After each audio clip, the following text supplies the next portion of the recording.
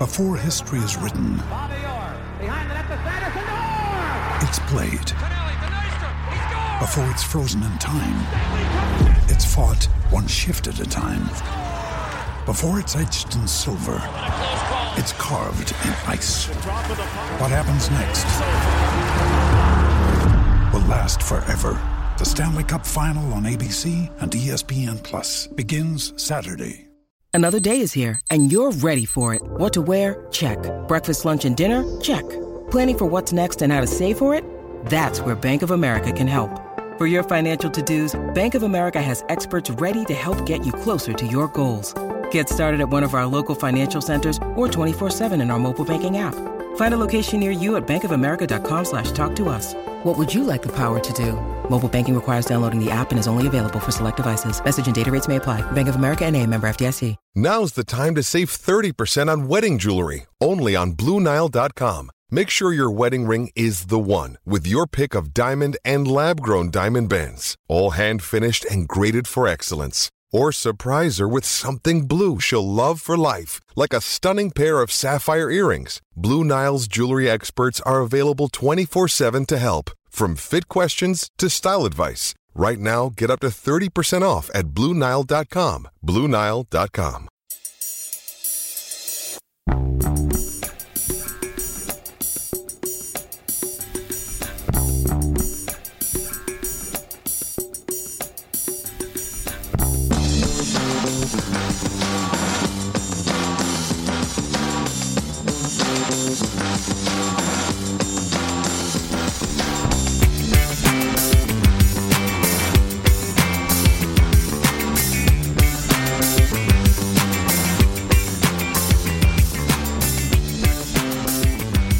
Welcome to A Celtic State of Mind. I'm Paul John Dykes, and tonight I'm delighted to be joined by ex-Celtic manager at Liverpool and England internationalist Mr. John Barnes. John, welcome to A Celtic State of Mind. How are you? Thank you very much. Thank you.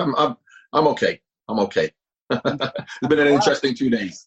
Yes, it's been 48 hours of constant Twitter dialogue, which we will get to, John. I'd love to speak to you about your time at Celtic and in Glasgow. From there, we can talk about some of the topical issues regarding racism in society, but also in football. So, John, I watched with interest an interview you did with Richard Keys and Andy Gray, and you quite clearly stated that racism did not play a part in your departure from Celtic Park. Over the last 48 hours, there's been a lot of dialogue between yourself and Celtic fans. What would you like to say to the Celtic fans at the moment in relation to the comments? Well, first of all, if you look what's happened in the last week, the comments I've been making for the last 10 years, even before I was a manager. It is not about Celtic, it is not about John Barnes. It's about any black manager at any club is given less time than white managers. The only two clubs I've been at is Celtic and Tranmere, so the only two I can speak of. But I speak to a lot of my black counterparts who are managers at other clubs, and they go through similar things. So a lot of people think that it's talking about Celtic or talking about Tranmere as opposed to anyone else. It is not. It's got nothing to do with John Barnes, personally, necessarily, or Celtic or Tranmere. It's any black manager at any club who, when things haven't gone right, he has been given less time than white managers. That's obvious. It's a fact. Now, as to the reasons why, that's up for debate. And what has been happening on Twitter is that instead of just listening to what I'm saying, talking generally about black managers, and if you want to talk about me particularly, it has to be Celtic and Tranmere. But that's no different to Luther Blissett, to Brian Steen, to Ricky Hill, to Paul Ince, to Sol Campbell, any black player who's been at a club. If you look at how long they are given when things don't go well, and then you look at throughout the history of that club, white managers who have done either worse or the same as them is given more time. That is incontrovertible. You can't even argue that. And that's what people have been arguing to me about. I've never said Celtic should never have sacked me. In fact, Celtic have to sack me because once your position becomes untenable, you have to go. So I'm not saying that I should not have left Celtic. Celtic should not have sacked me. I'm not saying that Celtic is a racist football club and when I came, racism played a part in me getting sacked. Racism, unconscious bias, if you want to call it about unconscious racism, plays a part in all of us. I am unconsciously biased towards certain people based on what I've been wrong and told about them. That is a fact. That is a fact. But what happens is, if I say that about Celtic and at Tranmere, and what I've been having on Twitter, it's all Celtic and Tranmere fans saying, no, that's rubbish. That's rubbish. Unconscious bias had nothing to do with you losing your job. You can speak to any black manager at any club, and you speak to those fans from those clubs, and they will say, No. That did not play a part. So as much as maybe, possibly, Celtic fans, if it's not to do with Celtic, and you can use anybody, let's use Chris Hughton at Brighton, and you can say, well, possibly, racial bias played a part in Chris Hughton. Celtic fans may say, well, yeah, I can see that, possibly because we know what it's like, but not at our club. Brighton fans will say, not at our club. Macclesfield fans will say, not at our club. So where is it then if everyone says it's not me? So it is not personal, and I don't take it personally to me either. I don't say it's a personal attack on John Barnes that, they may have subconsciously, unconsciously thought that maybe I'm not up for the job, which meant that I would lose my job. And of course, if you lose football matches, you will lose your job, regardless of whether you're black or white. The point I'm making is that black managers lose their jobs quicker, which is proven. So the reasons why you lost your job, we can debate, and I'm willing to debate that, but you can't debate the fact that black managers lose their jobs quicker. And that's the whole point I'm making. And all I've been getting from Twitter is that you lost your job because you're crap. I said, yes, okay, I was crap, I lost my job. Yeah, crap white managers, they lasted longer. Why?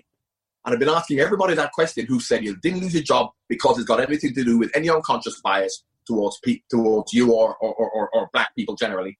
And I've said, well, what is it then? Why? Not why I lost my job, because I know why I lost my job. I didn't win enough matches. But why have white managers who have lost more matches than me, had a worse record than me, lasted longer? And this has happened for the majority of black managers. But what they'll do, they'll throw in Frank Rijkaard didn't do that. So, of course, there's always one. Very much like saying, I'm not racially biased because I voted for Obama. And Beyonce is my favorite and I live next to a black person. So we accept it when we see it, because all I've been told is, prove it. Where is the evidence? Prove it. Where's the evidence? And there is no evidence. And until we saw George Floyd, did we not believe? Black people know that happens all the time. But look how outraged white people are because they never saw it. So they probably thought, that doesn't happen. But now they've seen it. They've gone. So the fact that they hadn't seen it before doesn't mean that it didn't happen. It always did happen. So the fact that you cannot prove, because you cannot prove unconscious bias.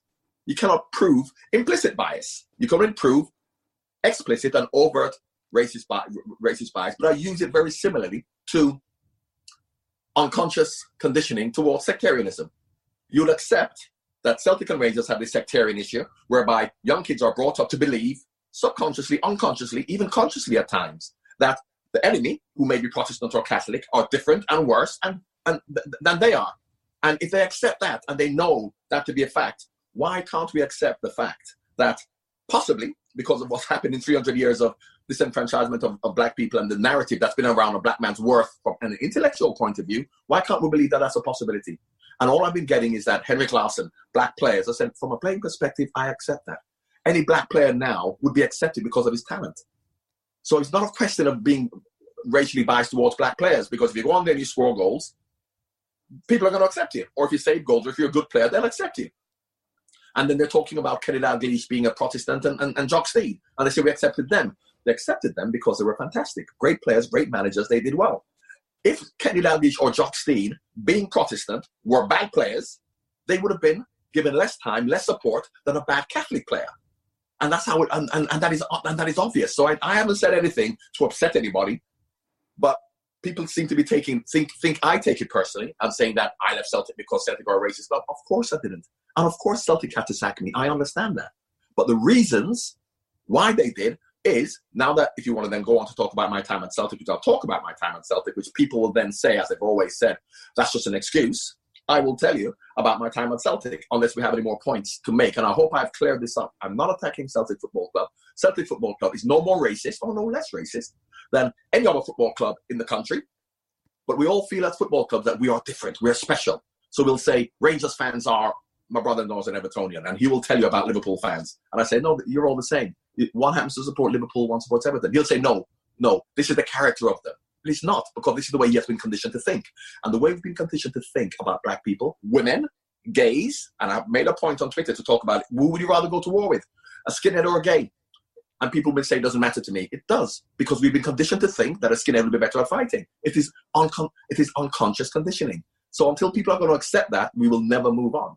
Do you think, John, that because obviously unconscious bias exists, and I think most free-thinking people accept that, can people be rewired, though, John, through education and through speaking to people who have suffered at the hands of bias? Can people change their thinking process? They absolutely can. But first of all, you have to explain to them, A, why it's wrong to think that way, how they started to think that way. And more importantly, the first thing they have to do is accept it. But no one is accepting it. Because everyone on Twitter has been saying to me, no, we're not unconsciously biased, no. And then if you go to other clubs, they'll all say no. The Tranmere fans will say no. The Brighton fans will say no to Chris Hughton. The Macclesfield fans will say no. So unless we're going to accept it within ourselves, and I'm saying I accept it within myself. If I'm going to go to war, would I rather go to war with a skinhead or a woman? A skinhead. Because of what I've been wrongly told. And because I know that and I accept it, I then say, well, maybe I'm wrong. Let me find out. And let me try and change. But if I'm not willing to even accept it, rather than what people will say is that doesn't matter to me.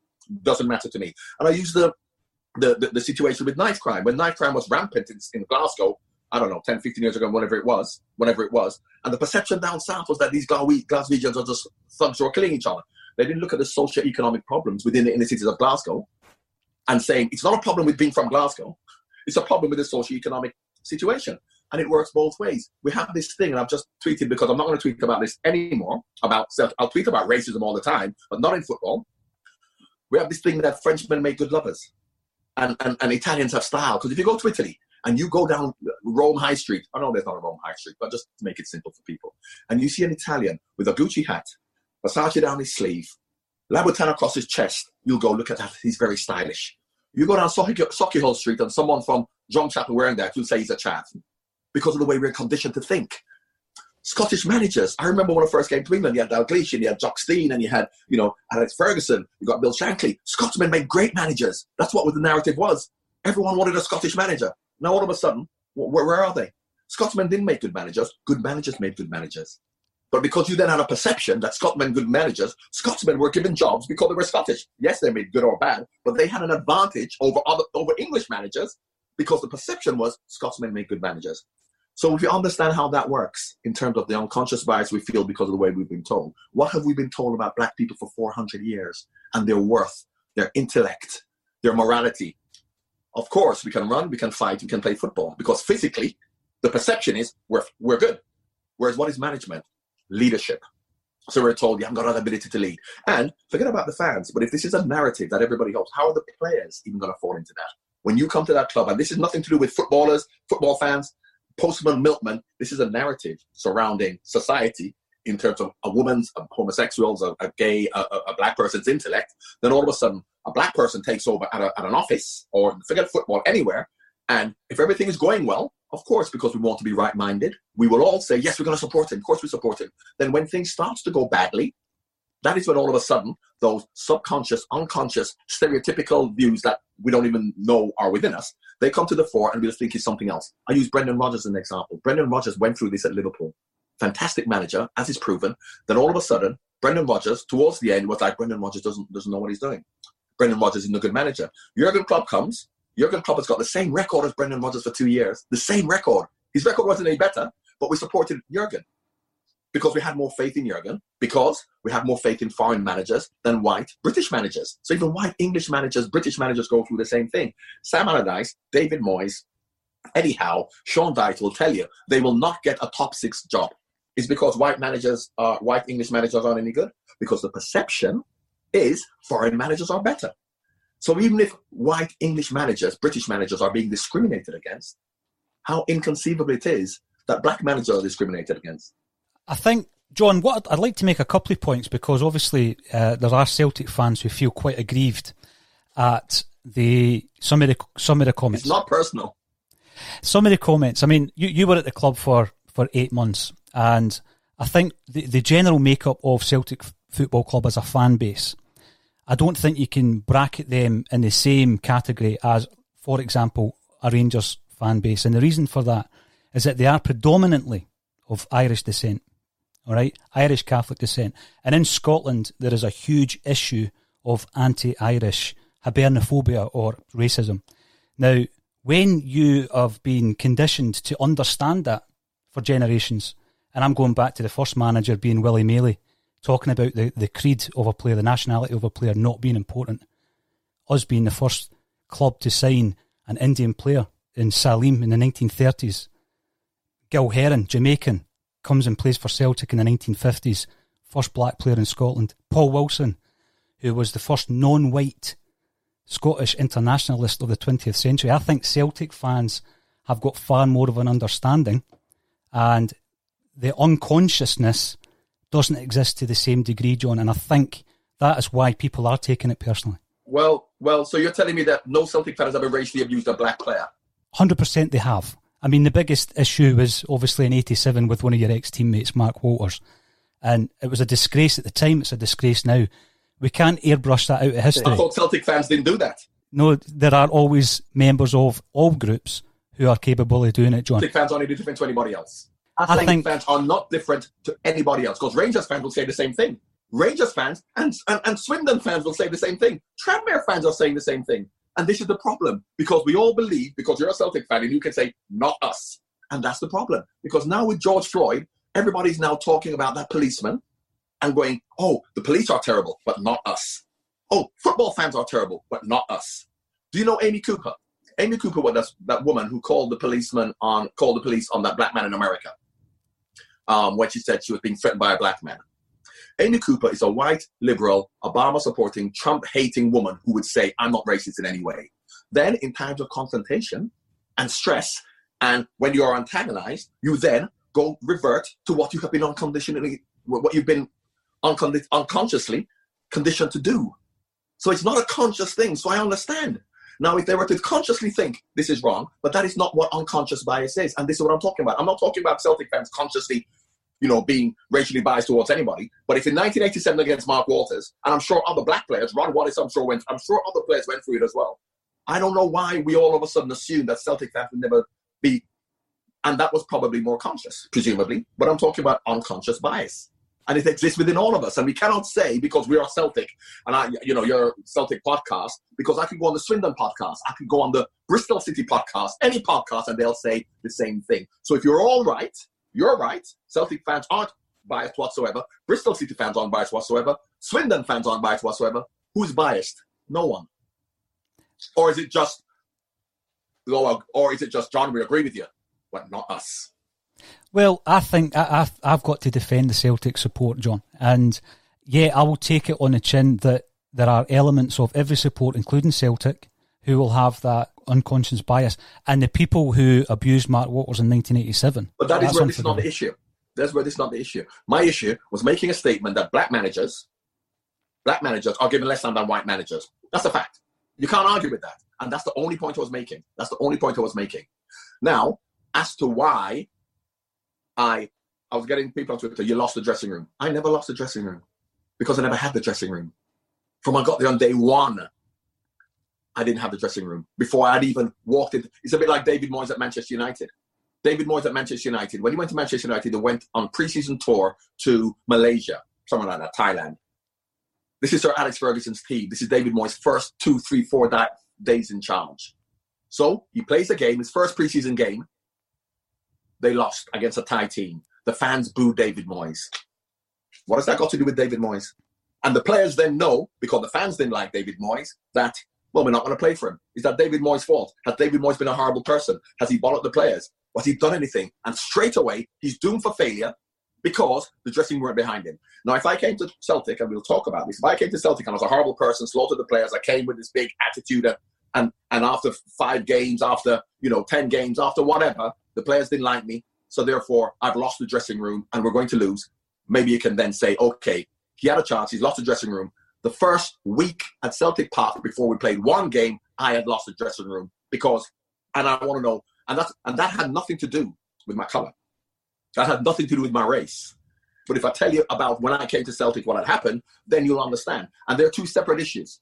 There are two separate issues as to the issue when I'm talking about race and unconscious bias, and for all managers, that's a separate issue to the fact of what happened to me at Celtic, and my experience at Celtic had nothing to do with my race or my colour. It had nothing to do with that. And when people find out what that is, then maybe they'll think, well, yes, I understand what he's saying in terms of unconscious bias generally, and maybe that may have played a part.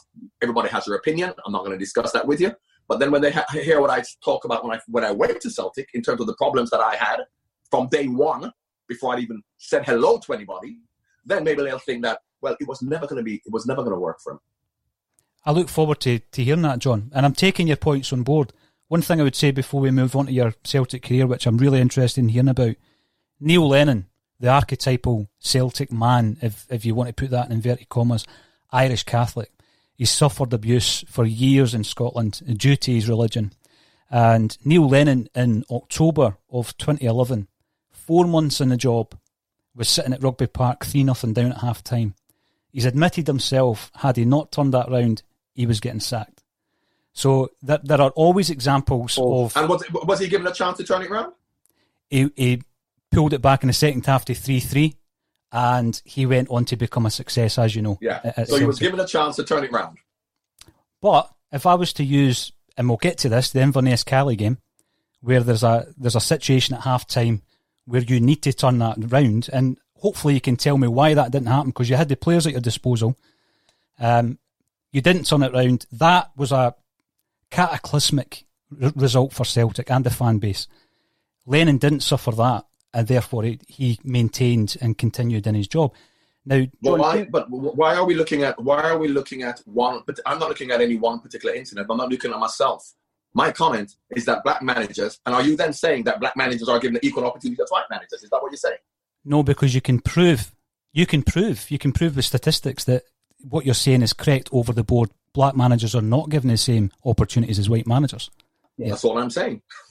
So and that's 100%. And this whole argument on Twitter is that disagreeing with what I'm saying it's got nothing to do with colour and nothing to do with race.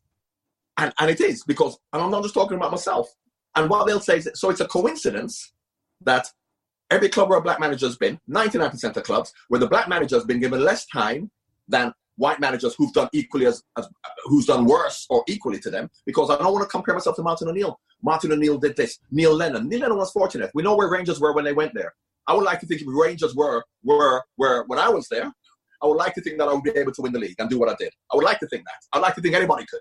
So to look at what Neil Lennon has done at a time when Rangers weren't the club they were, and I'm not even talking about Neil Lennon, Tony Mowbray, Lou Macari. These are managers with arguably worse records than mine, but they lasted longer than me. Yes, it was only 2 months longer, but regardless of how long it is, the point I'm making is nothing to do with me. It's every manager has given less time than white managers. And that's all I'm saying. And I happen to be at Celtic, so I have to mention Celtic. If I was at Liverpool, I'd mention Liverpool. If it was at Coventry, I'd mention Coventry.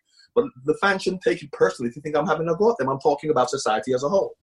When you need mealtime inspiration, it's worth shopping Kroger, where you'll find over 30,000 mouth-watering choices that excite your inner foodie. And no matter what tasty choice you make, you'll enjoy our everyday low prices, plus extra ways to save, like digital coupons worth over $600 each week. You can also save up to $1 off per gallon at the pump with fuel points. More savings and more inspiring flavors make shopping Kroger worth it every time. Kroger, fresh for everyone. Fuel restrictions apply. Mm-hmm. And there are clearly issues in society when it comes to race, John, and we'll talk about that as we go through this conversation. The two guys you mentioned before we get to your time at Celtic, Mowbray and Macari, ex-Celts with an affinity with the club, an affiliation with the club. So once again, let's make all the excuses we want. We can always make excuses. We can always say, yeah, but this is the reason why. So what you're actually saying is that that's not the reason. And everybody in their club will come up with another reason why as well. So you're not unique. And I've heard it all before. I've heard it all before from people who are talking about, well, the only reason is because this, the only reason is because that, and you can come up with it. So what you're actually saying is it doesn't exist. It doesn't exist. No, but it doesn't exist at your club. But it exists in other clubs. What I'm saying is there is unconscious bias. It doesn't always have to be a racial element attached to that. So if we're... What are unconscious bias with it? Of course, but that's why I'm saying I'm not talking about me. Because in many respects, I actually said when I was up there, and when it actually came to an end, my Englishness probably played a bigger role than my colour. Because I'm English and I wasn't affiliated with Celtic. So is that not unconscious bias, the fact that I'm not affiliated with Celtic? So therefore, they love me, they want me to win, they'll support me. But when I don't win well, that's when unconsciously, you weren't affiliated with Celtic, so therefore we're going to sack you earlier. You're proving my point. Unconscious bias towards me because I wasn't affiliated with Celtic. I do agree with that, unconscious bias. What I'm saying is it's not racially motivated bias. It's unconscious bias because there's no affiliation. Ronnie Dyler had the same problem, John. But no. But whatever it is, there is a perception. So you're saying there's no perception of black inferiority, morally or intellectually, in Scotland or at Glasgow or in Celtic? No, I would say at Celtic, no. I would say at Celtic, there is not. Bradford, at Bradford, they say no as well. And at Coventry, they'll say no. And at Bristol, they'll say no. And at Swindon, they'll say no. And everywhere else, they'll say no if I speak to them on their podcast, they will say the exact same thing as you. And you will say, you will disagree with them because you'll go, no, because we know it exists. We know it exists, but just not us. So everyone will say no. Like Amy Cooper, like you say to people, do you believe in equality? Yes, we do. Yes, we do. Yes, we do. Yes, we do. What is this? What does society show us? But you speak to people, you say to football fans, have you racially abused a black player? I haven't. Oh, we've all heard it, but no one's done it. No one's done it. So when Sky did a poll, 85% of fans said they heard racist abuse. 95% of fans said they didn't report it because they thought nothing will be done. And they asked all these questions. If they asked the question, have you done it? How many people do you think will say yes? 1-2%? So for 86% hearing it, 1-2% have done it. Who's doing it? Not us. No, it definitely exists, John. What I would just say before we move on to the football, right, is Celtic as a fan base, you'll be aware of the Green Brigade, right? They're a hardcore section of Celtics fans, left-wing sensibilities, politicised. Amy Cooper in America, left-wing Obama supporting, Trump hating, Amy Cooper. Yeah, just like them. No, but you can't say because they're left-wing that they're going to have racial tendencies. I mean... No, left-wingers no aren't supposed to have racial tendencies. But that's the point I'm making. Left-wingers aren't supposed to have racial tendencies. So when you say a left-wing element, of course they've got racial tendencies. Just like Amy Cooper, who's a left-wing liberal, Trump-hating, Obama-supporting. And she supports... If that didn't happen 3 weeks ago, Amy Cooper would have been on the front line for the Black Lives Matter with George Floyd.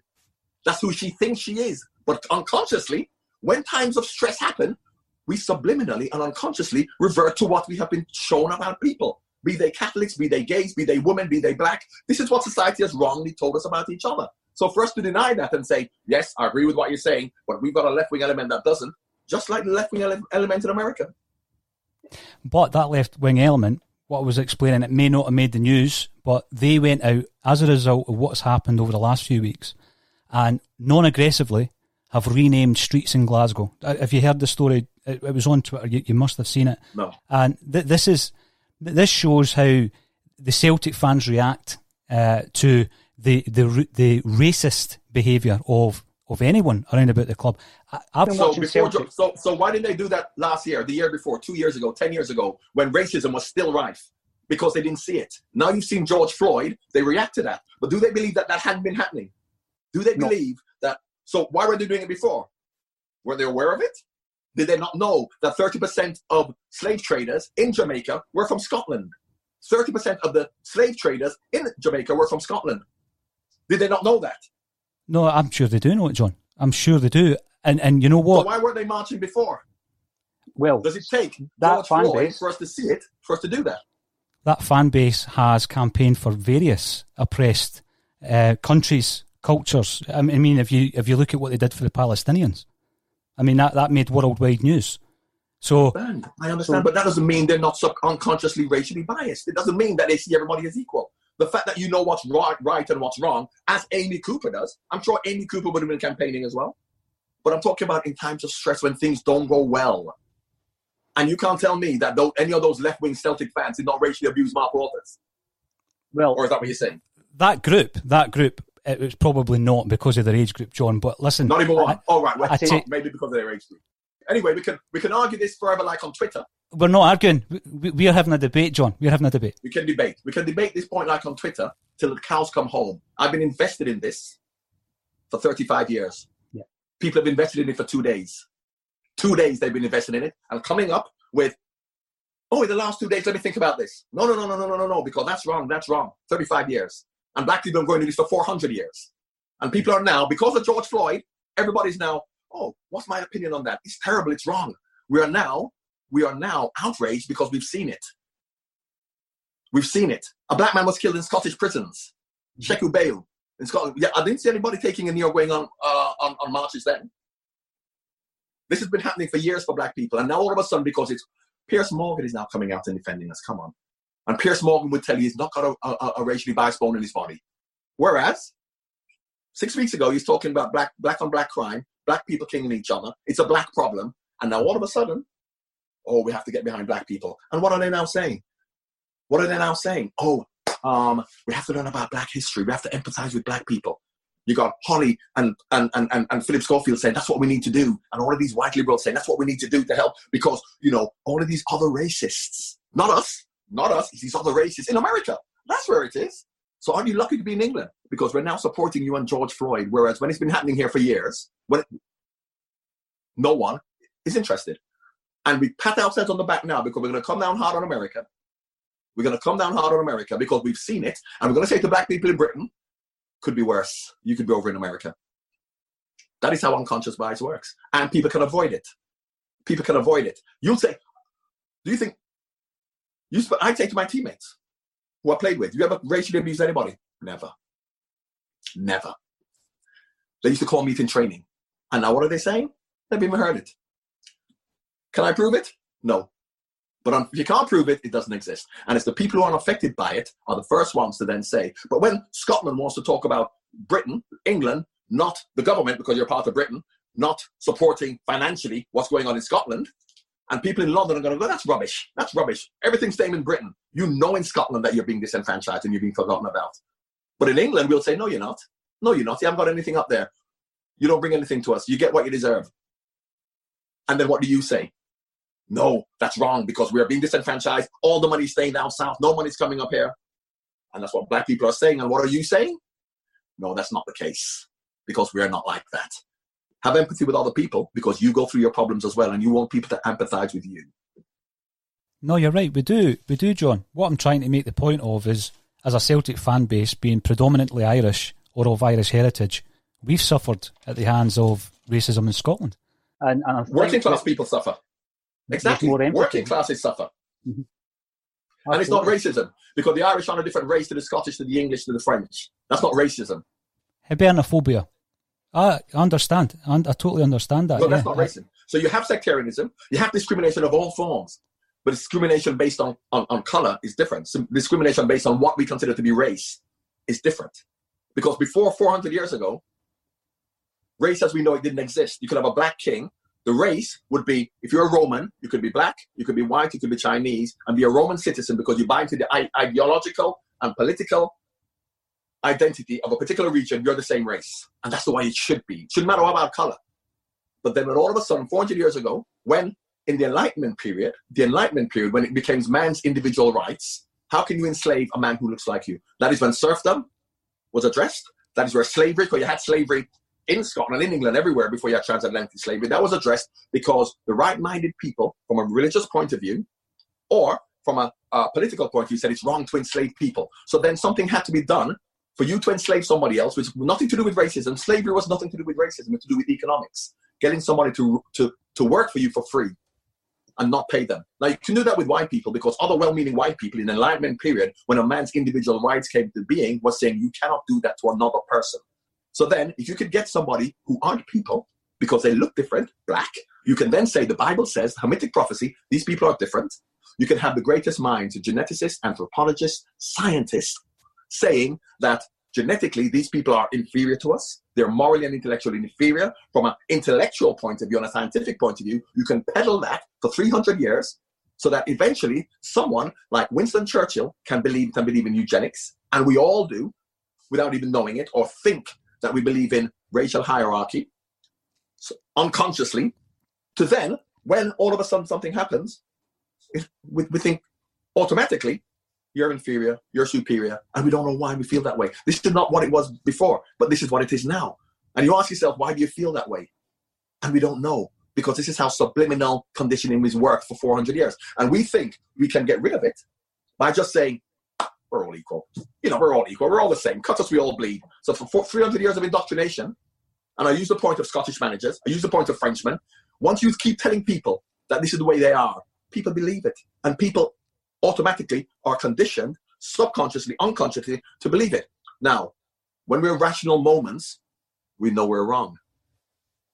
But in times of confrontation, just like Amy Cooper, who would say she's not racist, we then unconsciously go to what we believe. So I know what you're talking about, the Irish people, and we were subjugated, and we were, in fact, look, the Scots people were planted in Northern Ireland for the Protestants for Northern Ireland to become Protestant. So I know all that, and I know that you've been discriminated against, but people who have been discriminated against, and you know you've been discriminated against, but people won't tell you that. They'll say you're making an excuse for your unworthiness, for your laziness, for whatever it is. You should empathize with people when they say to you, we're discriminated against. And so therefore, people who are discriminated against should empathize. But they don't. They say it's an excuse.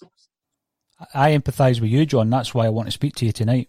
I do want to hear your point of view, and I want to put that out because I don't believe Twitter's the best vehicle to get that point across. It's very difficult to get Especially that point as much as I talk. I talk a lot. And I can't type very well, so, I need. That's why I'm glad. Thank you very much for having me on. No, it's a pleasure. The discussion we had, we can talk all night about unconscious bias. It exists, and I will never change. That's why I'm not going on Twitter to talk about this again, because I will never, ever change your mind. You'll never change my mind. I'll never change their mind. I know what I know to be the truth. Black people will say the same thing. And people from Celtic or people from Rangers or from other clubs will say, no, that's not true, whatever. So there's no resolution in terms of that. We will agree to disagree.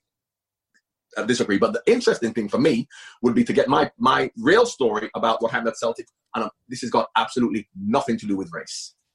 Brilliant. Yeah, let's do that, John. Let's do that. But I do appreciate your input, and what you're saying to me is making me think, because I am, for me, and I would say I'm of a diverse mind, and I would say that I'm not unconsciously or otherwise racist. So thank you for your views, because I've got to listen to your views because you've suffered racist issues within football, within society, and I've got to take that on board. So thanks for sharing that.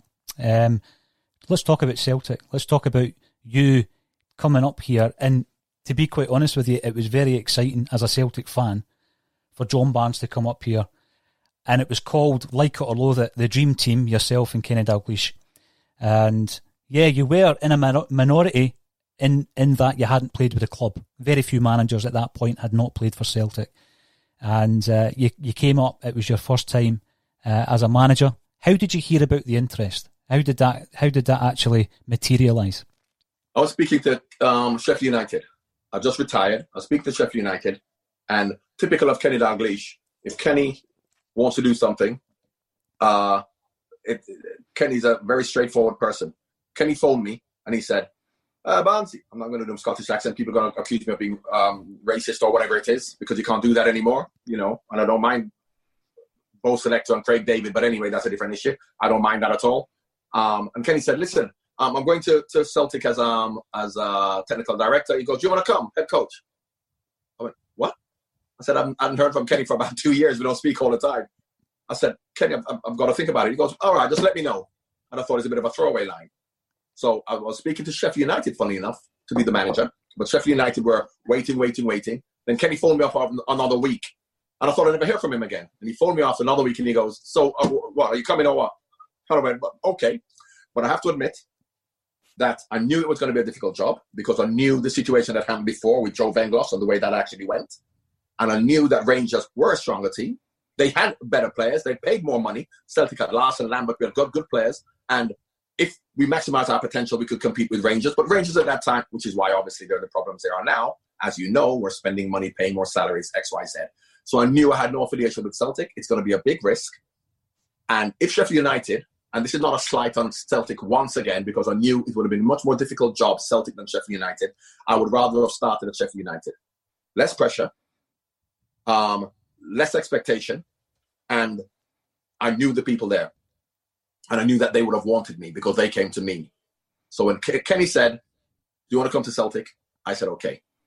So my first day at Celtic, it was quickly made clear to me, which I knew because I'm not an idiot. I'm fairly perceptive. For my first day at Celtic, it became apparent that Kenny Dalglish wanted me at Celtic. No one else. Alan MacDonald, CEO, the board, they didn't want me at Celtic. But Kenny insisted, and Kenny's a strong character. He had faith in me. I thank him to this day for that. Nobody else wanted me at Celtic. What a start. I'm at a club where nobody wants me, apart from the manager. But that's fine. That's fine. So, and that's the first day. That's the first day before I even meet the players. Was this a vibe, John, or was something said to you that made it quite clear, or did you just have that intuition? Proof. Once again, here we go. Proof. Yeah. I think you know when somebody doesn't want you. I think you know when somebody doesn't want you. The first week we had a shareholders meeting in the stand, which was so interesting, because of course the fans were the shareholders. So I don't know how many thousands of fans were there. We were on a stage, on a microphone.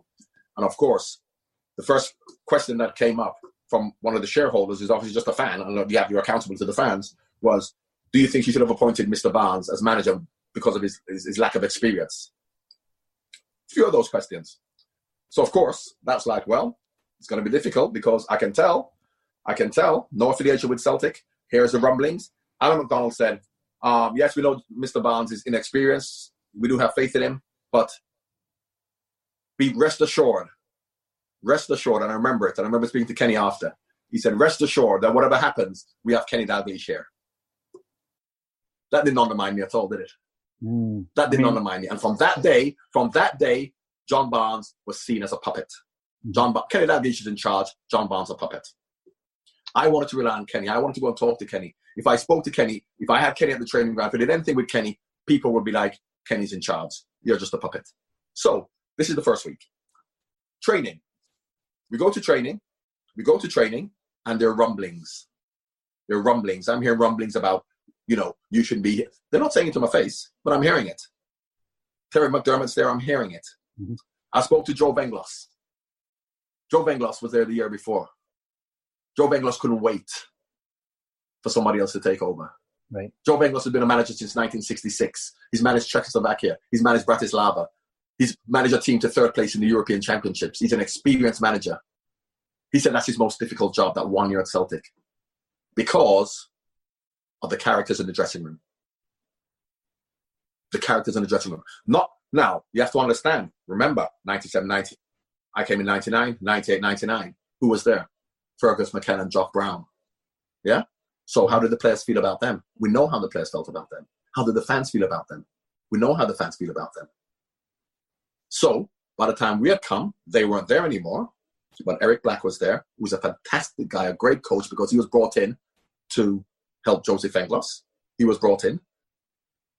And Joseph Venglos said, and I'll be fair to Eric didn't tell us to begin with how the players had treated Joseph Venglos. Because they didn't like Fergus McGann, they didn't like Jock Brown, a lot to do with money. I don't know how old you are if you remember the situation when players were on not much money, bad contracts, poor contracts, and they wanted more money. But the club wasn't giving them new contracts because they had 3 and 4 years to go. So the club wasn't giving them new contracts. So it was an unhappy dressing room. Right. It was an unhappy dressing room with strong characters. Craig Burley, Stubbsy was fine. Jonathan Gould, strong characters who weren't happy and who made Joseph Venglos' life a misery the year before. One of the most experienced managers in the world, who was delighted when he then moved upstairs or whatever it was. So I've come into this situation, and this is my first 2 weeks. Unhappy players, press, before I even played my first game, giving me a hard time. Before I played my first game, giving me a hard time. And I'm like, well, if this is the situation before we've kicked a ball, what happens if we lose a couple of matches? I was looking at houses around Stirling. I thought I wanted to live outside Glasgow. Mm-hmm. That's in between Edinburgh and Glasgow. I wasn't there long enough to really know the geography of Scotland, to be honest with you, but I think it was in between. And I was looking at fetish school for my kids, and I thought, this is going to be great. I'm going to come up to Scotland, fully invest myself up in Scotland. Before the first ball was kicked, I'm now divorced, got a new wife with 3 kids, but my ex-wife with my children, before the first ball was kicked, I was in a flat, and I phoned my wife and I said, don't come, because I'm not going to be here long. My wife will tell you that, my ex-wife. This is before the first ball is kicked. How could I have that feeling? I'm at a club, great fans. What an opportunity. What is giving me this feeling that this is not going to work? What's giving me that feeling? And we've not kicked a ball yet. So I'm in a flattened little guy. We're going pre-season. We have an issue. Now, the dream team. And I said, please don't call us a dream team. I'm a first-time manager. I've never managed before. I'm not coming here like Dick Advocat with a reputation. I'm going to try my best to do well, but don't think because if Barnes was 26 and Dalglish was 25 and we're playing, maybe that'd be different. I'm coming as a first-time manager. I'm going to try and work with the players, empower the players, try and get them to do well, but please don't make this a dream team and then build this up to be all of a sudden, we're going to challenge Rangers and beat Rangers, which of course we have to do. But let's be realistic in what we're doing and not let's get too big-headed and think that because me and Kenny are there now, everything's going to change. So, war chest to spend. I'll tell you, if I'd known Lubo Moravcik, I would not have signed Eyal Berkovic. Right. I didn't know Lubo. Never heard of Lubo, as most people didn't before Joseph Engels brought him in. So, I'll sign Eyal Berkovic. £5 million, record finding. With threats to our nation waiting around every corner, adaptability is more important than ever. When conditions change without notice, quick strategic thinking is crucial. And with obstacles consistently impending, determination is essential in overcoming them. It's this willingness, decisiveness, and resilience that sets Marines apart. With our fighting spirit, we don't just fight battles, we win them. Marines are the constant our nation counts on to fight the unknown. And through adaptable problem solving, we do just that. Learn more at marines.com. Hay dos cosas que son absolutamente ciertas. Abuelita te ama y nunca diría que no a McDonald's. Date un gusto con un Grandma McFlurry en tu orden hoy. Es lo que abuela quisiera. Barapapapa. En McDonald's participantes por tiempo limitado. Other signings. Olivier Tebeli, £1 million. Bobby Petter, free transfer. Stilian Petrov, may have been £2 million. These aren't players, world-class superstar players. They did become that. If you look at what Bobby Petter and Stilian Petrov did at Celtic, but they did become that. But when they came to the club, they were youngsters, untried. We don't know how they're going to do. This is not spending a war chest and signing senior players. Great players are going to come and make Celtic beat Rangers. Berkovic was the big signing. Mm-hmm. And as I said, if I knew how good Lubo was, I wouldn't have signed Eyal. But I signed Eyal anyway. Because I knew that in Scotland, if you have a player like Eyal Berkovic or Lubo Moravcik, or players like Rangers had and Celtic have now, no matter how the game goes, you've got match winners and they can turn the game. So I thought, £5 million for Eyal, fine. So the most important thing, which is what Liverpool is showing now, Liverpool isn't better than Man City. Liverpool isn't better than Man United. Liverpool isn't better than Chelsea. You know what they have? Haven't got better players. You know what they have? Harmony. They've got harmony. They've got togetherness. That's what they have. Mm-hmm. More harmony than any other club. The players aren't better. They've got more harmony. And from the first week at Celtic, my first week at Celtic, that harmony wasn't there. So, pre-season, we won games. We're doing fine. First game of the season, we go to Aberdeen. 6-0. What a start.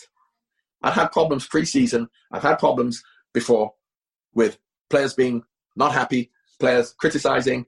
And the most important thing about that was that the players I'd signed, there was an agenda, press agenda. I don't care what you're saying. People may say not. The press in Scotland, as you know, Celtic Rangers, they've got players who they like. They've got players who speak to them behind the scenes. Maybe not now anymore. And when Martin O'Neill came, that stopped. But that was happening. So press stories were coming out about me before the season started. Mm-hmm. Press stories about Barnes is doing this, Barnes is doing that. Directors were telling me that players are saying this. I'm saying, well, how do you know? Players are going above my head to directors to talk about them not being happy. This is before a ball's kicked. Not even give me 2 or 3 games to see how it goes. And this is before we played one game. The disharmony, the disunity was rife before the first game. But anyway, I always felt fine because once we get on the pitch, we're going to win matches, everything's going to be okay. First game, 6-0, away at Aberdeen. What a performance. On the way back on the coach, Craig. I work with Craig Burley now. Not now, I worked with him about 4 or 5 years ago at ESPN, and I get on well with Craig. You know Craig is not a happy person. We know what Craig is like. Craig wasn't happy because Craig wasn't playing. Why Craig wasn't playing was because he was injured from the season before. He was injured all pre-season. He just managed to play, not even play, he managed to train at the end of the season. But because this is the new, exciting Celtic, new team, he wants to be a part of it. He's not fit. He's not ready. He's on the bench, and he doesn't get on. Against Aberdeen, we win 6-0. It's a long coach journey, as you know, Aberdeen to back to Celtic. Shouting at the back, abusing, after, stand-up rows, came into the office. That night, we got back at 2 o'clock in the morning. I want to see you. Craig says to me, go into the office, what's the matter? You're trying to get rid of me at the club. You know, blah, blah, blah. This is what, and all the players, this is what they're saying. Some of the players, because Craig's a powerful character. Craig is a strong character. He is the leader in the dressing room. And if Craig's not happy, that's what happens. This is the first game. We won 6-0. What a happy day. What a happy day. And this is what we're going through. This is what we're going through. So, and this continued throughout. And I thought, it's okay. This is going to happen. I couldn't speak to players. Bobby Petter Stadion Petrov, scared to play because the fans who like their favorites are booing them. Bobby Petrov was getting booed when I picked him. Stadion Petrov was getting booed. They couldn't play. I'd signed them. I want to put them on. The crowd were against them because the crowd had their favorites. The press were against them because the press split the team into the players I'd signed, who they didn't like and they're criticizing, to the players who were there before, who were strong, who were powerful, who were members of the press. And this is all after one game. You know, the point you made there about Craig Burley, I was going to bring that up because you're talking about a lack of harmony, John, and I, from the outside looking in, having not been in a dressing room like yourself, I'm thinking, well, do you not bring in some new blood? And then if there are any bad apples, for want of a better expression, that might change it. Did you believe you could turn it around by changes in personnel? Playing personnel? Yeah. You know, like if Craig Burley's causing problems. First of all, the problem we had was as much as we spent £5 million on Eyal Berkovic, we weren't about to spend more money on anybody else. That is why when Henrik broke his leg, which I'll come to in a minute, we couldn't sign anybody. That's why Ian Wright came on a free transfer at 36 years old to be a bit part player because we had Mark Birchley who could play. So when you talk about money, that's the thing. Dream team, money to spend. There wasn't money to spend. Not only wasn't there money to spend, I said to them before preseason started. No, sorry. During preseason, first week of the season, I said, listen, the disharmony amongst the players, is a lot to do with the fact that lots of players, and remember the financial situation the year before with bonuses and stuff like that, was a financial one. So Henrik had signed a new contract, I don't know, 20 grand a week, whatever. We had to get people on side. No one's getting new contracts. We managed to give Paul Lambert a new contract. So players understood that these players are getting this. We're not. So we're not happy. Mark Viduka. I forgot to tell you about Mark Viduka. Mark Viduka is a fantastic player and a lovely boy. Lovely boy. Mark's a great kid. When I came, I heard about Mark Viduka. He ran away to Australia, went back to Australia, had a bit of a nervous breakdown. So Adam McDonald said, listen, we've got this player, Mark Viduka. He's got to come back. So I ring him in Australia, speak to him, Mark, you know, you're a great player. We love you. You come back. Everything is going to be great. So he comes back. And when he comes back, and the way we're playing, Aberdeen, 6-0. St. Johnstone next game, 3-0.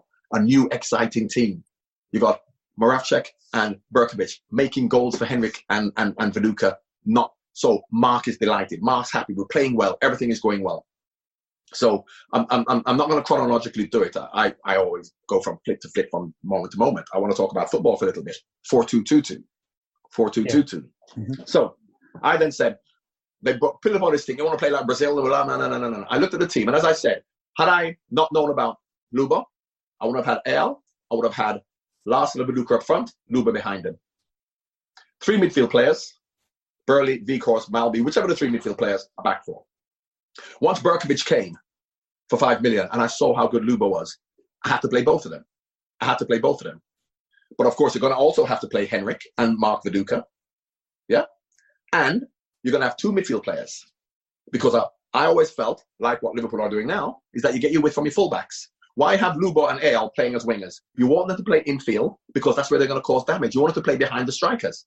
So if they play behind one striker, who's Mark Viduka, with Henrik playing deeper, which means that Henrik is right behind Mark Viduka, they're either side of Henrik, which is not out wide, it then becomes a 4-2-3-1. And a lot of people play that now.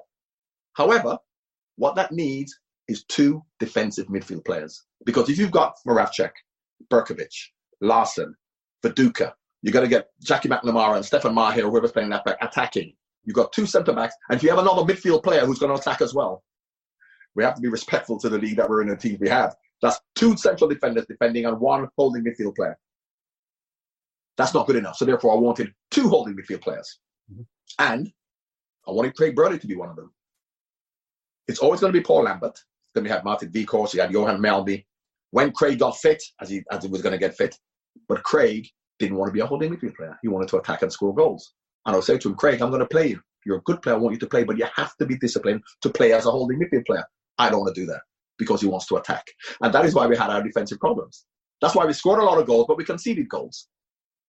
If we had 2 holding midfield players, we would.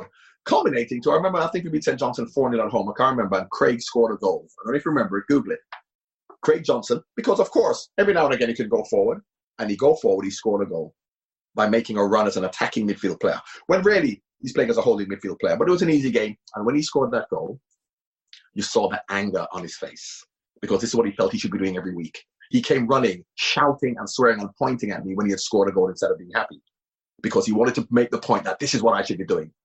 And I said, Craig, because of the way we want to play, okay, I can play you there, but I'll have to leave Duba or Eyal out, which I'm not going to do, or Mark or Viduko. So that's not what I'm going to do. So a lot of this thing about the way you played and X, Y, Z and stuff like that, that's fine. The disharmony, the disunity, the way we're actually playing, I couldn't speak to players. I'm the manager. The worst thing about my whole experience in Celtic, I'll tell you what it is. When this narrative came out about me from before we kicked the first ball, I'm arrogant and aloof. I read it again today. And fans are saying that on Twitter. You were too arrogant and aloof. Nobody knows me. I had my first 6 years at Watford with Graham Taylor talking about the essence of the team, the community. The most important thing is the family, the community, the fans, everybody together. Went to Liverpool, same thing. This is where I've been brought up. To be humble, I think humility is the greatest quality a human being can have. And that is why I'm on Twitter arguing with some idiots, because I'm not going to be aloof and arrogant and say, I can't argue with you, I can't talk to you, I'm better than you. Because I've never been like that, ever in my life. And that hurt me more than anything else. Call me a bad manager, call me whatever. And that was the narrative. So, of course, Celtic fans, you ask young kids, never met me, people never met me. What's Barnes like? He's too arrogant and aloof because they read it in the newspaper. Unconscious, never mind unconscious bias, unconscious conditioning. So that was the narrative at Celtic. So while I'm at Celtic, I couldn't speak to the players, because what happened was, listen, if I go to a party, I can tell you, I'm the life and soul of the party. I'll rap, I'll sing, I'll dance, I'll meet people, I'll talk to everybody. That's who I am. I'm not arrogant and aloof, but that's the story. Barnes is arrogant and aloof. Secondly, let me go on, because you have to engage with the players. You see Jurgen Klopp hugging the players, talking to the players, because the dressing room was split to the people who weren't happy and the strong characters who may not have wanted me there. If I went into the dressing room to try and talk to players and talk to them, players who may have wanted to talk to me, because Barnes is all right, let's go and talk to him, they were afraid to. Because what would their teammates have said? Because they're being traitors. Because they're sucking up to the manager. So I remember going to talk to players, and then all of a sudden, as I'm talking to them, I can feel, can I prove it? I'm sorry, I can't prove it. Anyway, as I'm talking to them, I can feel that they're not being as engaging with me. Other players are around, and when I talk to them by themselves and no one else, we get on fine. All of them, look, everybody. But as soon as the group's there, it's as if the BDIs are watching, and the mafia are going to have a go at you because what you're talking to the manager for. This is from the first week in training. This is the first week in training. So, as I said, always, I'm not bothered, because we're going to win football matches. Yeah. We're going to win football matches. And that's the most important thing. So, these are all the problems I'm having as we're going through. Then, I fast forward. First 11 games, we'd lost 1 or 2. We'd scored lots of goals. And the thing about it is that not just the press, you speak to the managers. Bobby Williamson, what a lovely guy he was. He was my favourite manager, because I went to the room, I spoke to him, and I used to want to speak to the other managers. They never invited me in. They never wanted to talk to me because they felt I shouldn't be there. Eddie Skobdown, Aberdeen's manager, great manager, Scandinavian manager. First game of the season, beat them 6-0. Yeah. First game of the season, away. In the papers the next day, Eddie Skobdown, what do you think about Celtic? Oh, they're a bit naive. I think that Dick Advocaat and Rangers are stronger. Barnes, inexperience. I said, we just beat you 6-0 away. Eddie Skobdown. Second game, we played Aberdeen, 7-0. 7-0, yep. Barnes, Rangers are a better team. Barnes, naive. He can't play this way because people are going to score against him. Third game against Aberdeen, 5-0. Barnes, not sure because, they're too open. So you have managers saying that. That's going to influence people. You have the press. Saying, David Provan. I'll tell you, David Provan and me had a big problem. I don't know why. I didn't know David, never met him. But of course, David Provan had allies in the club. He was a big friend of Craig Burley's. The press have allies. So from my first, and I don't know this until I get there. And Joseph Venglos said to me, from the first 2 weeks, he said, you're going to have a problem with certain players. I didn't know what he meant. I'm going to have a problem with certain players. So this is all going on when first 12 games we're doing all right. Yeah, okay, we lost 1, but we're scoring lots of goals. We're conceding goals, but we can work on that. Then all of a sudden, Henrik Larsson breaks his leg against Lyon. Henrik Larsson breaks his leg against Lyon. Then on the Saturday, Paul Lambert against Rangers breaks his jaw, if you remember. Yeah? Our 2 most influential players. And when I talk about the dressing room, those 2 were fantastic. Regardless of what they thought, I really don't know. I'm a good friend of Paul's now, actually. I work with him in Qatar, and I speak to Paul every now and again, and I see him. But what I said about Paul, even then, even then, before they even knew me, they were professionals. Regardless of whether they thought I was good or not, whatever, they did what's right for the team. They worked for the team. If I asked them to do something, they would do it. They wouldn't complain. I remember Henrik switching positions once of his own volition with Al against Hibs, who was having a problem man marking when he said, Al, I'll go and play out wide and you'll come with me and you go play out of it. Henrik may or may not have liked me, I don't know. I mean, I don't know why he would have, because I'm a lovely person. But in terms of the way I got on with people, but what they did, regardless of how they felt, was they did the right thing. So those two were fantastic. Once I lost those two, it was always going to be difficult. It was always going to be difficult. So Henrik Larsson breaks his leg. Mark Viduka ran away to Australia the year before. He's come back. He's happy. Mark's scoring goals. He's the top scorer. We're playing so well. Yes, we're 3-4 points behind Rangers, but we're attacking. We're playing well. This is before Henrik breaks his leg. Henrik breaks his leg. And then on the Monday, Mark Viduka comes in. He wants a new contract, or he wants to leave the football club. I went, what do you mean? He said, because Alan McDonald said to him, the chief executive said to him, when he had a bit of a nervous breakdown, went back to Australia, that come back, play, and if you're not happy, you can go. If you're not happy, you can leave the club for £4 million, whatever it was. Mm-hmm. So, which we didn't know. So me and Kenny went to Alan McDonald and we said, Alan, is this true? That this is what you said to Mark? He goes, yeah, but there's nothing in writing. I said, it doesn't matter if it's in writing. You say to Mark Viduka, as much as he's Australian, he's Croatian, his mentality, you lose him. You lose him. So we said to him, Mark, why aren't you happy? You're top scorer, you're playing well, everything's going well. Why aren't you happy? I'm just not happy. Because his contract wasn't great. Don't forget when he came from Croatia, Zagreb, the only reason he came to Celtic was because Celtic paid the money up front.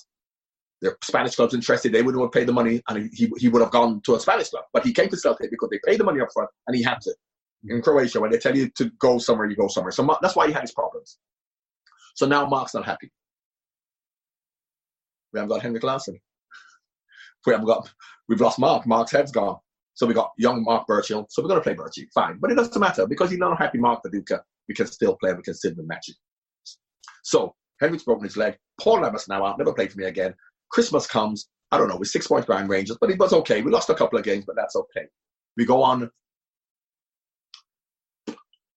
mid-season break. Christmas, you have a break over Christmas. Yeah. We go to Portugal. We go on a team bonding exercise. That was the worst team bonding exercise you would ever see. The players were so unhappy. Lubo was rooming with Mark Viduka. So, of course, what Mark is talking about, new contract, he wants to leave, things aren't happening. Lubo, how much money are you on? Lubo was on peanuts. Because when Lubo came to Celtic, Weghorst knew what a great player he was. So he signed a contract at 31 years old, whatever it is, for no money, but a 4-year contract. Lubo turns out with the best in the world, but he's on no money, but like Scottie Pippen at Boston Celtics. So Lubo and Mark, so Lubo is now not happy. Because Lubo, you should be on this, you should be on more. So on a team bonding exercise, arguing throughout the whole week in Portugal, comes back, Lubo's not happy. And I said to them, listen, either pay them all the same or don't. Because players are now not happy. So from a team bonding exercise, for us to be happy, everybody's now unhappy. Mm-hmm. Everybody's now unhappy. So we've now come back in January and it's like, well, okay, here we go again. Aren't going to be happy. Things getting out in the press. Barnes is aloof. Barnes is arrogant. The fans hate him because he's aloof and arrogant. This has got nothing to do with my colour. This has got nothing to do with my race. John Barnes, a person, is aloof and arrogant. Players hate him because he thinks he's better than everybody else, which I have never been from I was a 5-year-old boy till I was a 30. So I must have been aloof and arrogant for those 6 months. Then when I came back from Scotland and I started to be normal with everybody else, that narrative was gone. I just had an 8-month period. I don't know what happened. I just had a bit of a thing where I just wanted to be aloof and arrogant there. So anyway, so we've come back. Players unhappy. Things are going on. Viduka wants to leave. Moravcek's not happy. Larsson's out. Lambert's broken his jaw. Bobby Petter can't play because every time he gets the ball, the crowd boo him. Stilian Petrov should never be playing for Celtic. If you remember the press about Stilian Petrov, when I played him, and I knew I wanted to play Stilian Petrov as one of the midfield players because I knew Stilian would do the job as a holding midfield player. As much as he can attack, and you saw him as an attacking midfield player when Kenny took over and with Martin O'Neill. Because I remember the first time I met Stilian Petrov, I was so impressed with him. A young boy from Bulgaria, could hardly speak English. I met him up at a hotel, and I said to him, Stilian, I've brought the thing out. This is how I want you to play. No problem. That's all he said. I said, I know you want to be an attacking midfield player, but we got Lambert. Sorry, I want to play alongside Paul Lambert because we have, Moravcik, and we have Berkovic, and we got Viduka. We got lots of attacking players. I know you want to attack, but he said, no problem. I can do that. I'll do that. So if you ask him to play right back, he'll do it. If you ask him to play center holding midfield player, ask him to play, and that's the kind of player he wants, someone who'll play for the team. But he couldn't, because as soon as you put him on the pitch, he got the ball, the crowd booed him because of the agenda against Stilian Petrov. Martin O'Neill came, brought everything together. Yep. Brought everything together. Bobby Petter, how great was he? Stilian Petrov, how great was he? So were they not great before? Or because there was people against them when I tried to support them, there were players against them. I remember a player saying to me, what is he? I'm not going to mention names. He shouldn't even be here. I'm better than him. I said to a player when he asked why he wasn't playing, and I said, well, Stilian Petrov isn't even playing. Don't even call his name in the same breath as mine. I'm not going to tell you which player said that.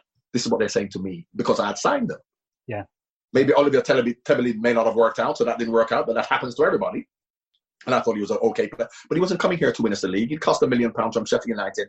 Stubbsy, had been injured or whatever. So, and then I'm getting criticised for Stefan Bonnes, a young French boy who would sign for maybe in 5 years' time to be good for Celtic. Or why did he sign Stefan Bonnes? I've been criticised for Ian Wright. I didn't sign it. We had Ian Wright because we couldn't get anybody else to replace Henrik, and we needed a bit of a goal scorer. So so from day one until leading up to Rangers, then all of a sudden the Inverness Gaelic Thistle game. Mm-hmm. And there's so much other things that I can talk about in terms of the directors pulling me up to tell me about what I should be doing when I think, and telling me things that are happening at the club behind the scenes, what players are saying. And I'm like, well, who told you that? Hay dos cosas que son absolutamente ciertas. Abuelita te ama y nunca diría que no a McDonald's. Date un gusto con un Grandma McFlurry en tu orden hoy. Es lo que abuela quisiera. Barapapapa. En McDonald's participantes por tiempo limitado. They were saying the kit man. Hang on a second. The players have been talking to them. They're my two favorite players at Celtic. Sorry, my two favorite people at Celtic. Apart from Kenny. Angie, yes, and John Clark. Yep. I spent all of my time with them. Players couldn't talk to me because other players may see them. Mm-hmm. I could go up and have a cup of tea with Kenny, but none of the directors, I had no relationship with them because they weren't interested in me even being there. But of course, they put up with it for Kenny, so I never had that relationship with them. Even some of the staff, as good as they were, because of course the staff were friendly with the players. They were there all together. And when all of a sudden this thing about John Barnes, nobody could speak to me if other people were looking. When I spoke to the staff or other players individually, they were all fine because, as I said, I'm a nice person. I don't care what people say.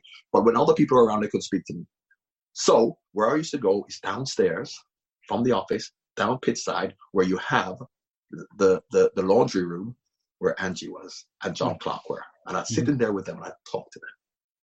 And I'd have cups of tea with them. I'd have coffee with them. That's how arrogant I am. Sit down there and we'd have a laugh. We'd make fun of each other. We'd have a laugh with Clarky, with Angie. I'd go down there for an hour and sit and talk to them. They're the only people I could talk to because nobody saw them. And because nobody saw them talking to me. No. Nobody saw them because everybody else was gone. So that's fine. Yeah. And this was my experience at Celtic. It's quite sad to hear this, John, because obviously you're talking about a narrative, and a narrative does make people believe certain scenarios, like you're saying there, that you're this aloof character, but there's bad influences in that dressing room.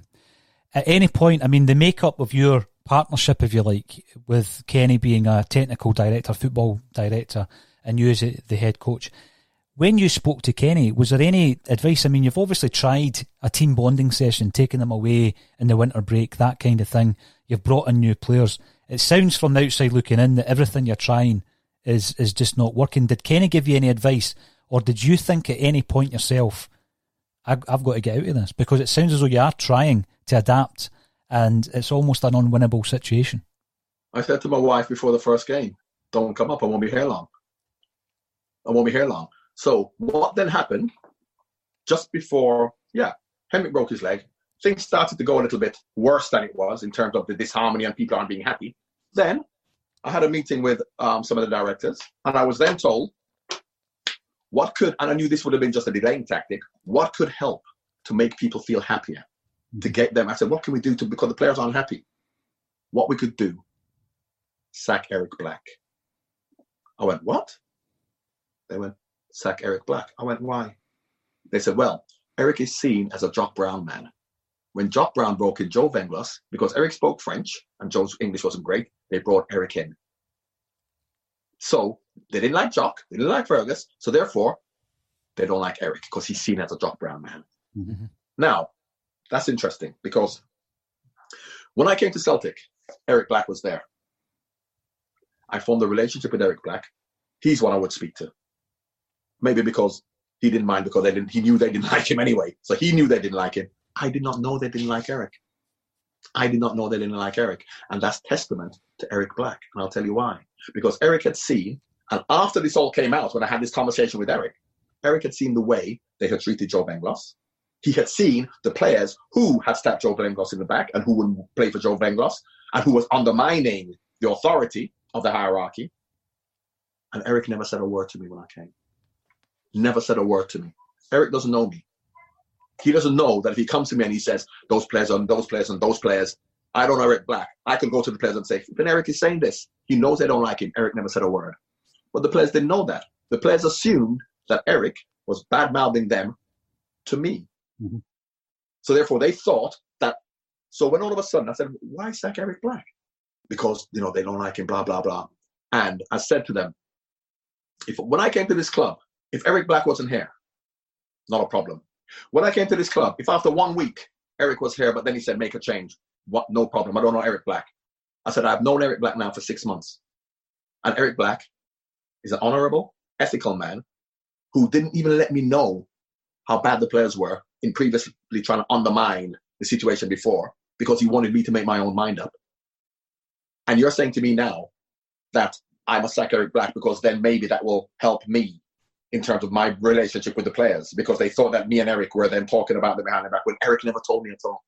And that's credit to Eric Black because he said, well, and I said, Eric, I didn't know this was going on. I didn't know that he had this relationship with them. I could see from a coaching perspective when he spoke and when I spoke that they were just like, I thought it was me. When the players weren't responding at all because Eric was the first team coach. So when Eric was doing things and they were like, oh, and he heard murmurings and whisperings, I thought, flipping hell, poor Eric. They don't like me, so Eric has to pay the price because he's the coach. And I realized they didn't like him either. So between me and Eric, and we are the coach, the manager or the head coach and the first team coach, and the players don't like us, the press don't like us, the fans don't because of this. And I said, I'm not sacking Eric Black. And I knew because maybe I've done that. And if I've done that, it would have been a stay of execution for, I don't know, another 3 or 4 months, weeks, whatever, a year. But I would not do that. I would not do that. See, when you're talking about Alan McDonald, for example, and you've got sounds like a toxic element in the changing room, John, the way that you're describing it.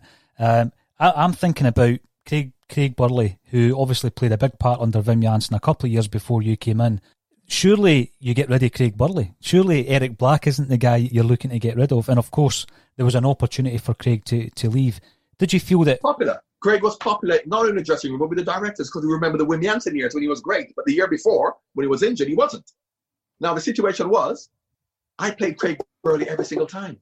So when you talk about Craig was saying, you want to get rid of me, and David Provan is his mate, and he's going, why are you not playing Craig? I said, Craig played every single time when he was fit. But I wanted him to play as a holding midfield player. And he played, but he still wasn't happy. Even when we had won, and because he didn't score or whatever, and he wasn't playing the way he wanted, he was still Craig. They call him Al McTatlock anyway, because anyone knows Craig, and this is said with love, because I do get on well with Craig now. And even now, when you get on well with Craig, and I work with him on TV, he's miserable. We know Craig is miserable. So it's not as if Craig's going to be the happiest person. So that wasn't the issue. That wasn't the issue. I just wanted him, and I didn't expect him to be any different in terms of being happy and whatever, because that's not who Craig is. But be subservient to the team, as Henrik Larsson was. Regardless of the way you see Henrik Larsson was a team player. We look at him as a superstar, and yes, he is. But his first responsibility is to the team. And that is the way I was brought up. That's the way everybody's brought up. So these were the issues we're having. So Craig was happy because Derby gave him more than twice what he was on at Celtic, and Celtic wouldn't. And that was not my fault. I said to the board, please, you'll make my life so much easier. Give them all big contracts, new contracts, and then they'll be happy. So they weren't. And I couldn't come out and say, the club aren't giving it, the players aren't happy, but it's not my fault because I'm saying to the board, pay them the money. I can't tell the board to pay them money. I don't know anything about finances. I don't know, but I know that players have got contracts. They sign the contracts. They're not happy. They want more money. We have to bring Berkovich up on that money. Larson signed for that money. Then Lambert is the only other one. And after that, other players have contracts. So they're not happy, but I've got to then deal with that. The board don't have to deal with the consequences of me not keeping the players happy. I do. And I can't then say, oh, it's the board's fault because the players aren't happy, they want more money, they're not giving it to them. So I'm saying, well, the harmony's not great, but it's because of it. So I'm making excuses as to why the harmony isn't great. I'm making excuses to finally, the last day against Inverness Cali Thistle, coming to that point now, yes, we're going to turn it around. Because, of course, if the harmony's okay and there's no fighting and adjustment at halftime and everybody's happy, maybe we can turn it around. But at halftime, and this is where I don't necessarily blame Mark Viduka, because Mark is a volatile character. And I remember when foreign players started coming into England, or Scotland, I'm sure is the same thing. And you have to be careful how you speak to them. If you're a Scottish or English player, you can call them anything and say anything to them. And they don't take it personally. It's not an insult. You get on with it. You never fight, but you get on with it. You have to be very careful how you speak to people if they're from. I remember Graham Souness telling me when he's in Turkey that he said something during the training, blah, blah, blah. And then all of a sudden the player turned up with his agent in the chairman's room because Graham Souness had sworn at him. He got summoned to the owner's, the chairman's office with the player and an agent, and the player was crying because in training, Graham had sworn at him. So I understand you have to. So at halftime, Mark was accused, but he wasn't accused because in a team talk at halftime when things aren't going well, Eric Black said to him, Mark, you're not even trying. That's all he said. Mark, you're not even trying. Mark jumped up. You're calling me a cheat. You're calling me a cheat. No one speaks to me like that. Went for him, called out, took his kit off. I went, Mark, what are you doing? He says, I'm not playing. I said, you're not going to go out and play? He said, no, I'm not playing. I said, okay. Righty, get on. So all of this was going on. And all throughout this, you're talking about the press, but in a situation where we had our own, and every club has its own publication, and there was the Celtic View. And from day one, the Celtic View were being critical of me and Kenny in terms of things we were doing. And we had a meeting with Alan McDonald about that. And he said that we don't want to be seen to be too biased. And I said, no, that's the whole point. Your publication should be biased towards you, even if things aren't going well. But the publication itself was criticizing me, and that forms a lot of people's opinion. That's where the arrogance comes from, as much as it's going to come from the press, because the press may have their agenda. But our own publication was selling this narrative about John Barnes being arrogant and aloof and egotistical, which, was crazy. So as much as, I would have problems with the press, when you have problems with your own publication, that makes it even more difficult. So you've got all of this as a backdrop, John. You are standing in that changing room, and there's one other thing I'm going to ask you previous to the Inverness Cali game, but you came up to that. I'm looking at your career. You've played top-flight football. You've played in World Cup finals. Have you ever seen a situation where a player has refused to go back out into the second half and play? Is this the first time? I mean, that sounds absolutely absurd. Never. And then, after that, after we've lost, we've gone in, got down at McDonald, and I said to him, I'm going to go and see the press. What am I going to say? What am I going to say? Don't say he refused to play. Don't say he refused to play. Because we need happy news around Celtic. PLC, you can't say players are refusing to play, blah, blah, blah. I said, well, I'm going to get absolutely crucified. He said, don't worry about it. He said, listen, we lost the Inverness Cali Thistle. And you know what would have happened after the Inverness Cali Thistle game? We would have gone to play against who we had, and, we would have won. Some games we would have lost, but we would have gone back and won because we have great players, so we'll win. It's not like every game's going to be hard. And then, if it goes well in the next month, yes, we're disappointed about Cali Thistle, so we'll ride that out because we're going to win the next game. They're not going to forget about it, but after you score 4 goals in the next game, everything's going to be fine. So don't say that Mark Viduka refused to play, and we'll ride the storm out. This is was it on a Saturday, the game, or Sunday? I think it was a Saturday. Whatever it was. But we're going to ride the storm out. I said, okay, went back up. Never said Mark Viduka refused to play. It's disappointing. The team, we didn't play well. Congratulations. No. Coming to training the next day. It might have been a midweek match. Coming to training the next day, 9 o'clock, players are off. I'm in the office. Kenny comes in, has a little chat. Nothing is said. I'm there till about 4 o'clock. I'm driving home to Mulgai, my little flat in Mulgai right by the fire station. Loved it. Nice little Italian restaurants there. I've been at the club all day. No one said a word to me. Kenny came in, had a cup of tea. Not one person said a word to me about anything. And the day before, we're going to ride it out. Fans are disappointed. We're going to ride it out. I've been in to see Alan McDonald and or the hierarchy or whatever you'd said, and then I got a phone call about 2 hours later. You're sacked.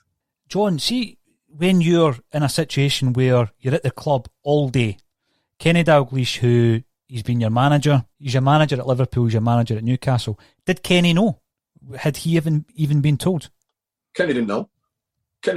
So Kenny's the one who phoned me after that. Kenny didn't know that had happened. Obviously, whoever had phoned Kenny after that, for Kenny to phone me. So Kenny then phoned me after. But I've been there all day. And to be find out on Sky that steps will be taken. I don't know what that meant, but of course I didn't find out what that meant. With no one coming in to talk to me about anything. When the day before, when the game was on, and I said, what are we going to say about Mark Viduka? What are we going to say about the game? When they say what happened and why did Mark Viduka come out into the second half?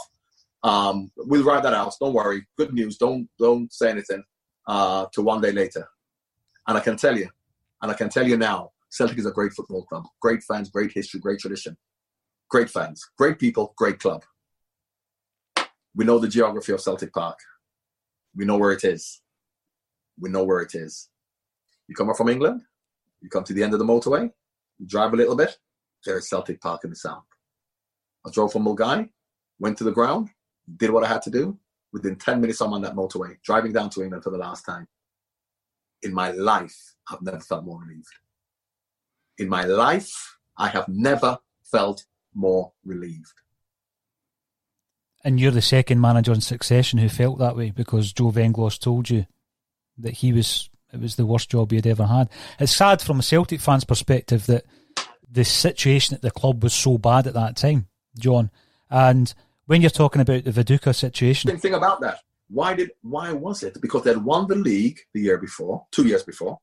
So within 1 year of when Joe Venglos came, when they were league champions, to the second year, I don't understand how things could rapidly have declined. I'm not talking about whether I was a crap manager or Jose Venglos not a good manager. I'm talking about the harmony of a club who had won the league the year before. And I understand the situation whereby if Rangers are up, Celtic has to be down, and if Celtic are up, Rangers has to be down, as we've seen.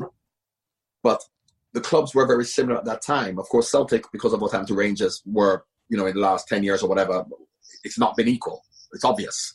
But at that time, while Rangers were spending more money, and you had Van Bronckhorst and Claudio Reyna and Jörg Alberts and Michael Moles and Ronald de Boer, they had better players. End of story. And I always felt if we could keep our best 11 fit and motivated, I didn't think we'd win the league that first year. I felt they've got a bigger squad, a better squad, but if we can keep our best 11 fit, we'd be able to compete with them. Larson and Lambert got injured, fine, and we had our problems. But I always felt that this was going to be a long-term situation, because I knew we'd finish second. And if you finish second and you can build it, you can build. But as I said, from the first week at the club, I knew that I wouldn't be there long. After Inverness Cali, John, you didn't resign.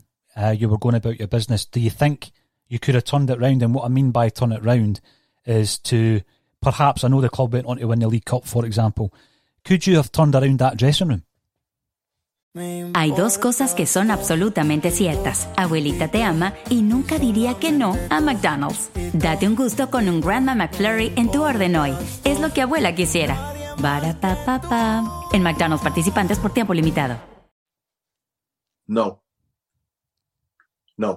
Because if you look at the narrative at that time about me from the press, from players, from the fans, because the fans had already been influenced. The fans had been influenced so early. From the 6-0 against Aberdeen, when everything is supposed to be okay, the press, from the 3-0 against St Johnstone after that, we lost the third game, but we went on to win the next 3. And for the first 10 games, I was getting, as you will say in Scotland, pelters. And I thought to myself, if I'm getting pelters now, when we're doing okay, what's going to happen if you go through a bit of a sticky patch? And once you are now in that rut, how am I going to turn it around? How is John Barnes not going to be arrogant and aloof anymore? Because that's what people think I am. How is that going to happen? Because people already made their minds up that I was arrogant and aloof. I was egotistical. So how can I turn that around? Particularly when those people who didn't want me there in the first place and who had agendas against me in the press from day one, they were never going to change their minds. David Provan was never, ever going to change his mind about me. Ever. No matter what I'd done. If I'd won the league, it would be about Larson and Lambert and the players. And when we lose, it's because of me. And that was always going to be the case. The only way I could have turned it around is if I continued to win. Because let me tell you, Sir Alex Ferguson I would say, is not particularly popular with the Manchester United players because he's winning every single week. They haven't got a choice. How many times do you see a manager when they say how he's a great manager and everybody loves him, then he starts to lose and then he loses his job and they say, oh, well, we didn't like him anyway, and start to then talk about him. So if I was then going to win all the time, it didn't matter whether players liked me or not. But that was never going to happen. So I can say Celtic were right to sack me, which I've said. Celtic were right to sack me because I could never have turned it around. Mm-hmm.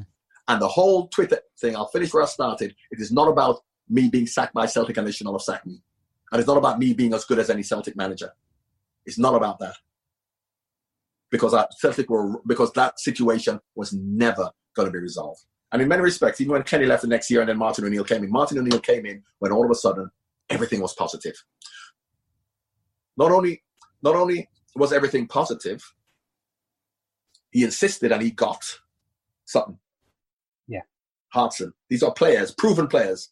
This is not Cleverley and Petter and Petrov, who nobody heard of. They then started to get better players than Rangers straight away. He had a staff with him. He brought a staff with him who then, because if you bring a staff with you, there can be no dissent because you're all in together. The staff will then know who the dissenters are. You can get rid of the dissenters, even members of staff who may be dissenters. So it's okay when you say Martin O'Neill came in and he got everybody together and John Barnes didn't do that. John Barnes wasn't able to do that. John, I'm a nicer person. I can tell you, I'm a nicer person than Martin O'Neill. I can tell you. Although Martin's a lovely guy. Can I just ask you though, John, again, as a Celtic fan, I would like to know, have you ever been back? Have you ever come back up to Celtic Park? Absolutely. I've been up to watch games. I've worked up there for Sky and I've worked up there. And every time I see people, I go and I hug them, people who I know and people who know me. But unfortunately, 99% of people don't know you. They just know what they have been conditioned to think about you. And that is why on Twitter, Celtic fans, you're too arrogant. You're too arrogant. And I said, well, how am I even talking to you when you're a bit of an idiot, but I'm not going to insult you. But I'm engaging with you. Do you think anybody who loves you and somebody who is one of your heroes would even give you the time of day to even talk to you?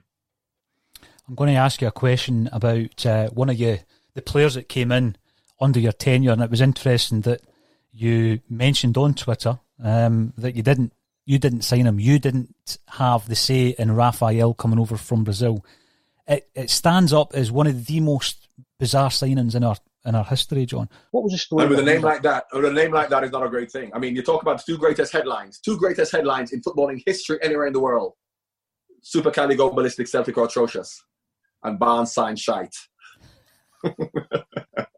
And you had nothing to do with that signing. So, all of a sudden, we're a huge club.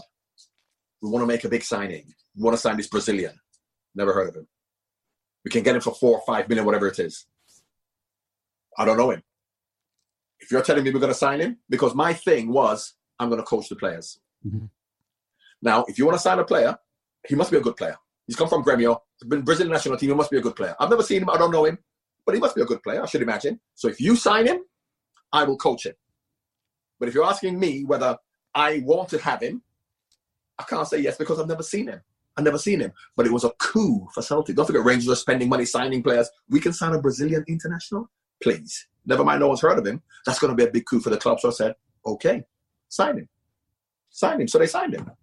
And of course, appendix out straight away. I don't know what he's like as a player. But any player coming into the club at that time was never going to be successful. Because any player coming to the club, because I had signed him, is going to be criticised. I've had Bobby Petter crying tears in the office. Because the fans were turning against him. Crying tears, Bobby Petter. Mm-hmm. And I look at the players, I said, which one of you players are protecting Bobby Petter, your teammates? Stigan Petrov, the same thing. Don't want to play.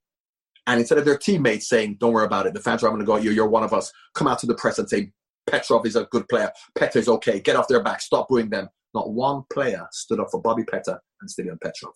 Obviously, when Martin O'Neill came and everything was fine, you saw the players they were. But at that time, not one player spoke out for their teammates. I feel sorry for Petrov, particularly because he's a young kid coming over from Bulgaria, John. He didn't know anybody. That's a difficult thing. How well did he turn out to be? Yeah, absolutely. Turned into a Celtic great now.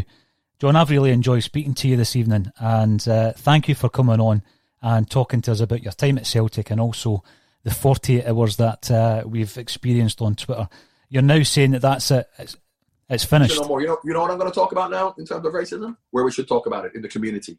Yes. Where black and working class communities are being given education, housing, job opportunities, and I'm sure the same thing goes on in Scotland, and that is what I talk about. I don't talk about the fact that, yes, I have them for the last 2 days because this has been the topic. But if you hear what I talk about, when people say to me about, what about lack of black managers? I said, don't worry about black managers. I said, worry about what's going on in the inner cities in terms of the kids not being given opportunities educationally, socially, access to social care. That is what is real racism. The fact that you can't get a black manager, yes, that's a problem. The fact that black people can't get Oscars, yes, that's a problem. But the bigger problem is the disenfranchisement of working class people and black people in the inner cities. And that is what I want to talk about. And that's what. But of course, this has then got snowballed in the last 2 days because when I mentioned the fact, because people wanted to talk about football, which I did, and unfortunately, I do speak too much. And if you challenge me, I'll keep going on. But after this, you'll never hear from me again in terms of racism in football. Thank you very much. It's been a real pleasure speaking to you. It's a pleasure. All the very best. Take care. Hail, hail.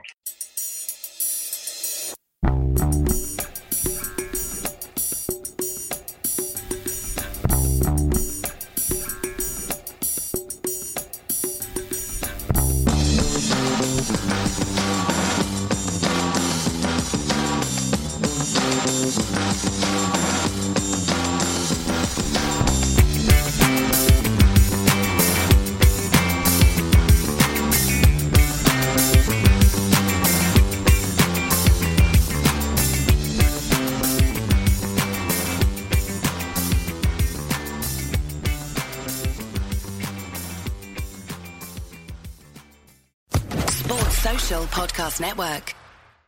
Step into the world of power, loyalty, and luck. I'm gonna make him an offer he can't refuse. With family, cannolis, and spins mean everything. Now, you wanna get mixed up in the family business. Introducing The Godfather at ChumbaCasino.com. Test your luck in the shadowy world of The Godfather slot. Someday, I will call upon you to do a service for me. Play The Godfather, now at ChumbaCasino.com. Welcome to the family. No purchase necessary. VGW Group. Void where prohibited by law. 18+. Terms and conditions apply.